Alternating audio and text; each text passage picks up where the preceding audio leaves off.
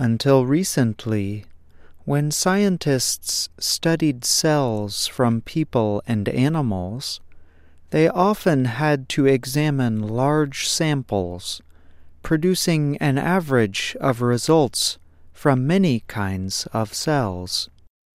The process was like trying to learn about bananas by studying a smoothie, a drink made from different types of fruit. In recent years, scientists have developed methods that let them directly study the activity of cells and the genetic structure of individual cells.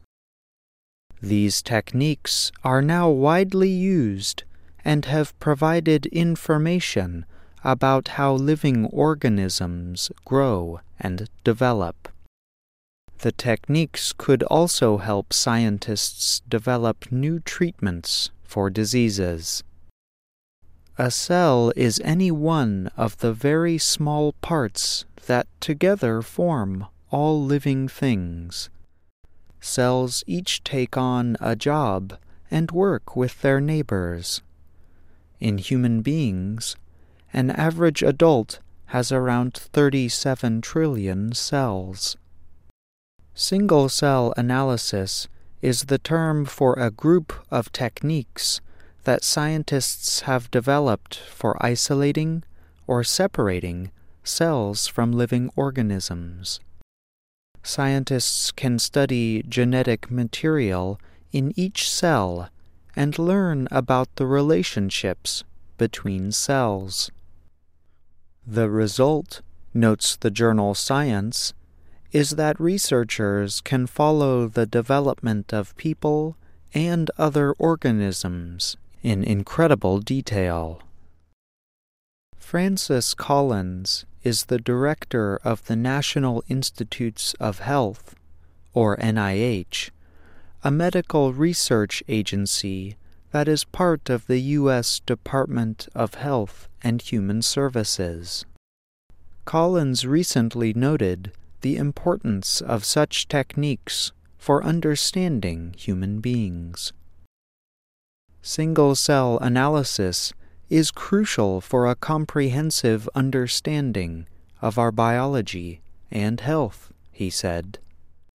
In fact, the journal Science named the techniques that permit single-cell tracking of gene activity as its breakthrough of the year for 2018. The single-cell revolution is just starting, the publication declared. Jonathan Weissman is a stem cell biologist at the University of California, San Francisco.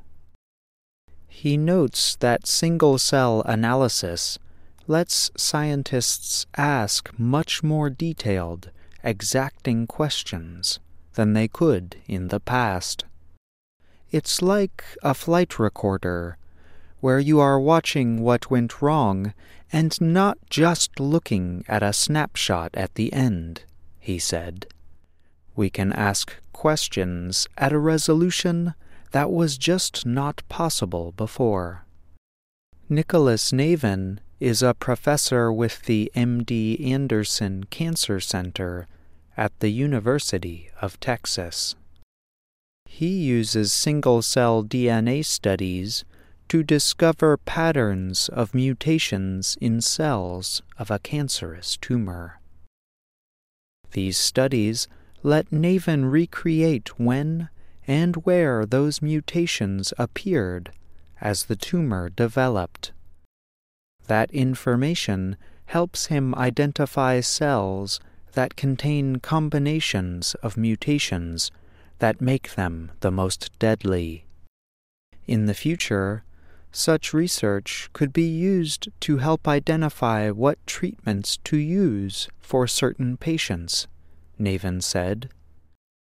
The research might also help doctors follow how well their treatments are working against a cancer over time. 10 to 20 years from now, Navin notes, doctors might be able to find cancers very early by identifying and studying the DNA of rare cells in blood tests. The ability to produce single-cell results for hundreds of thousands of cells at a time has created other new possibilities for researchers. One research group, the Human Cell Atlas Consortium, is creating a detailed listing of human cells. The research group, made up of more than 1,000 scientists from 57 countries, estimates it will eventually list at least 10 billion cells found in both healthy and sick people. Aviv Regev is a biology professor at the Massachusetts Institute of Technology and a co-organizer of the project. Regev notes that the gene map has led scientists to identify genetic variants that raise or lower the risk of many diseases.